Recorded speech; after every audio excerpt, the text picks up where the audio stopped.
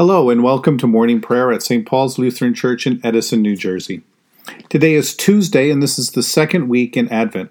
This morning our reading is from the 13th chapter of 2 Samuel, a chapter in the Bible that should come with some kind of advisory. This is not an uplifting chapter, to say the least, so if you wish to fast forward through today's reading and reflection and read it later on your own, you may want to do that. And now we begin our time of prayer in silence.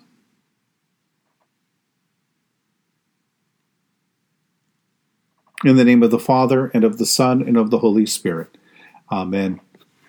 O Lord, open my lips, and my mouth shall proclaim your praise. Glory to the Father, and to the Son, and to the Holy Spirit, as it was in the beginning, is now, and will be forever. Amen. Alleluia. Give glory to God, our light and our life. O come, let us worship and praise. Come, let us sing to the Lord. Let us shout for joy to the rock of our salvation. Let us come before God's presence with thanksgiving, and raise a loud shout to the Lord with psalms. For you, Lord, are a great God, and a great ruler above all gods. Come, let us sing to the Lord. Let us shout for joy to the rock of our salvation. In your hand are the caverns of the earth. The heights of the hills are also yours. The sea is yours, for you made it, and your hands have molded the dry land. Come, let us sing to the Lord. Let us shout for joy to the rock of our salvation. Come, let us worship and bow down. Let us kneel before the Lord our Maker. For the Lord is our God, and we are the people of God's pasture and the sheep of God's hand. Come, let us sing to the Lord. Let us shout for joy to the rock of our salvation. Give glory to God, our light and our life. O come, let us worship and praise. Long ago, God spoke to our ancestors in many and various ways by the prophets, but in these last days, God has spoken to us by a Son. A reading from 2 Samuel chapter 13. Some time passed.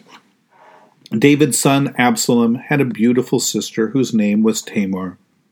And David's son Amnon fell in love with her. Amnon was so tormented that he made himself ill because of his sister Tamar, for she was a virgin, and it seemed impossible to Amnon to do anything to her. But Amnon had a friend whose name was Jonadab, the son of David's brother Shimea. And Jonadab was a very crafty man. And he said, O son of the king, why are you so haggard morning after morning? Will you not tell me? And Amnon said to him, I love Tamar, my brother Absalom's sister. Jonadab said to him, Lie down on your bed and pretend to be ill, and when your father comes to see you, say to him, Let my sister Tamar come and give me something to eat, and prepare the food in my sight, so that I may see it and eat it from her hand. So Amnon lay down and pretended to be ill, and when the king came to see him, Amnon said to the king, Please let my sister Tamar come and make a couple of cakes in my sight, so that I may eat from her hand. Then David sent home to Tamar, saying, Go to your brother Amnon's house and prepare some food for him. So Tamar went to her brother Amnon's house, where he was lying down. She took dough, kneaded it, made cakes in his sight, and baked the cakes. Then she took the pan and set them out before him, but he refused to eat.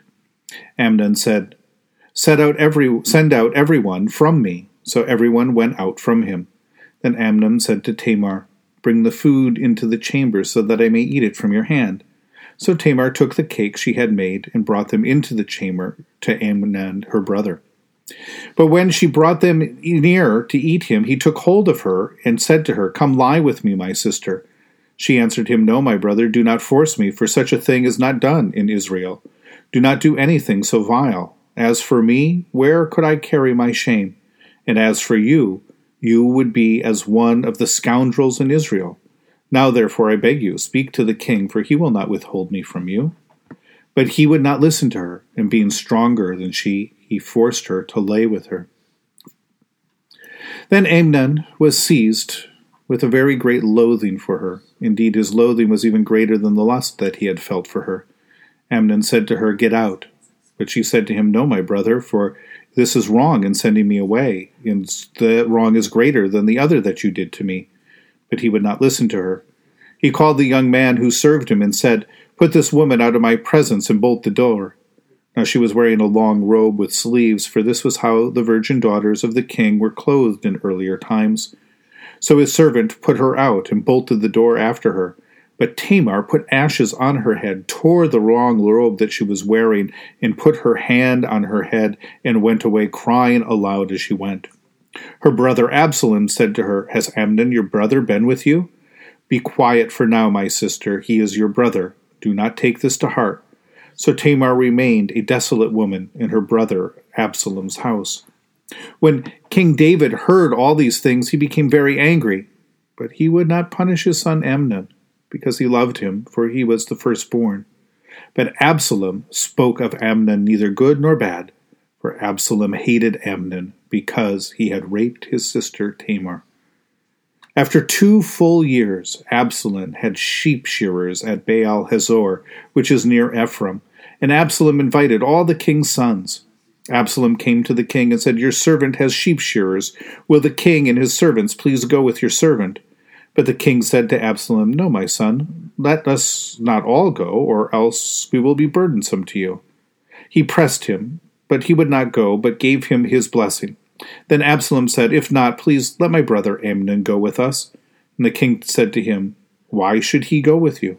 But Absalom pressed him until he let Amnon and all the king's sons go with him. Absalom made a feast like a king's feast. Then Absalom commanded his servants, Watch when Amnon's heart is merry with wine, and when I say to you, Strike Amnon, then kill him. Do not be afraid. Have I not myself commanded you? Be courageous and valiant. So the servants of Absalom did to Amnon as Absalom had commanded. Then all the king's sons rose, and each mounted his mule and fled. While they were on their way, the report came to David that Absalom had killed all the king's sons, and not one of them was left. The king rose, tore his garments, and lay on the ground with all his servants who were standing by. They tore their garments. But Jonadab, the son of David's brother Shimea, said, Let not my lord suppose that they have killed all of the young men of the king's sons. Amnon alone is dead. And this has been determined by Absalom from the day Amnon raped his sister Tamar. Now, therefore, do not let my lord the king take it to heart, as if all the king's sons were dead, for Amnon alone is dead. But Absalom fled, and when the young man who kept watch looked up, he saw many people coming from Horonaim by the road by the side of the mountains. Jonadab said to the king, See, the king's sons have come, as your servant said. So it has come about. And as soon as he finished speaking, the king's sons arose and raised their voices and wept. And the king and all his servants also wept very bitterly. But Absalom fled and went to Talmai, son of Ammihud, king of Geshur. David mourned for his son day after day. Absalom, having fled to Geshur, stayed there 3 years. And the heart of the king went out, yearning for Absalom, for he was now consoled over the death of Amnon. Sometimes a section of Scripture is anything but uplifting. As I said earlier, this chapter should come with some sort of reader advisory. We will not come to the end of chapter 13 feeling anything but troubled. And maybe that is the point. As we celebrated David, as he finally assumed the throne and settled into peace in Jerusalem, now we sense a great uneasiness, a mourning, and in the king's household and through the whole kingdom. And maybe we're especially aware of this unease because we can feel it in our own lives as well. When Nathan predicted the turmoil that was going to overtake David's house, a turmoil unleashed by David's tangles of sin against Bathsheba and Uriah, we knew that the peace that we had settled into was about to depart. Remember the word that Nathan spoke to David. What David had concealed, the Lord will make known. The secret sins of the rich and the powerful have been made public. It is difficult to speak of what has happened in this chapter, particularly the rape of Tamar. But notice how everyone in the court tried to sweep it under the rug, even the king who refused to punish his firstborn. The denial of justice continues over a period of years to feed Absalom's silent rage and desire for revenge. Something that we have to face, sometimes we have to face. what we don't want to face in order to deal justly and honestly with something that we would rather ignore.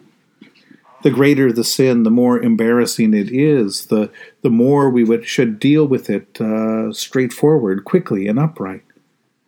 We want to believe, though, that David is perfect. We want to believe that this blessed household, favored as it is by God, promised with an unconditional promise, is also so perfect to live up to that expectation in many ways. Our desire for people or for a country to be as good and righteous as we hope or we want them to be can sometimes blind us to a multitude of sins that only thrive and multiply in the darkness of our denial. When faced with the facts, though, with the story of the sin that lies just below the glorious veneer, it is only natural to want to deny the story, to ignore the pain, and to push away the victim that testifies against the powerful, and hope that it all just goes away. As Nathan and David showed us, it is far better to repent and grieve our sin and to open a way to make things right again. And that means coming to the aid of those who have been harmed. That means hearing Tamar's story and acting in justice on her behalf, even if it leads to the downfall of a beloved son. Tamar's righteous warning to Amnon that such a thing is not done in Israel should have been a simple guide to the justice that she deserved. And now, the whole house and the whole nation is turned upside down and is in turmoil, and the question of who will follow David on the throne has turned and taken a twist. In the tender compassion of our God, the dawn from on high shall break upon us. Blessed are you, Lord, the God of Israel. You have come to your people and set them free. You have raised up for us a mighty Savior, born of the house of your servant David. In the tender compassion of our God, the dawn from on high shall break upon us. Through your holy prophets, you promised of old to save us from our enemies, from the hands of all who hate us, to show mercy to our forebears, and to remember your holy covenant. This was the oath you swore to our father Abraham, to set us free from the hands of our enemies, free to worship you without fear, holy and righteous before you all the days of our life. In the tender compassion of our God, the dawn from on high shall break upon us.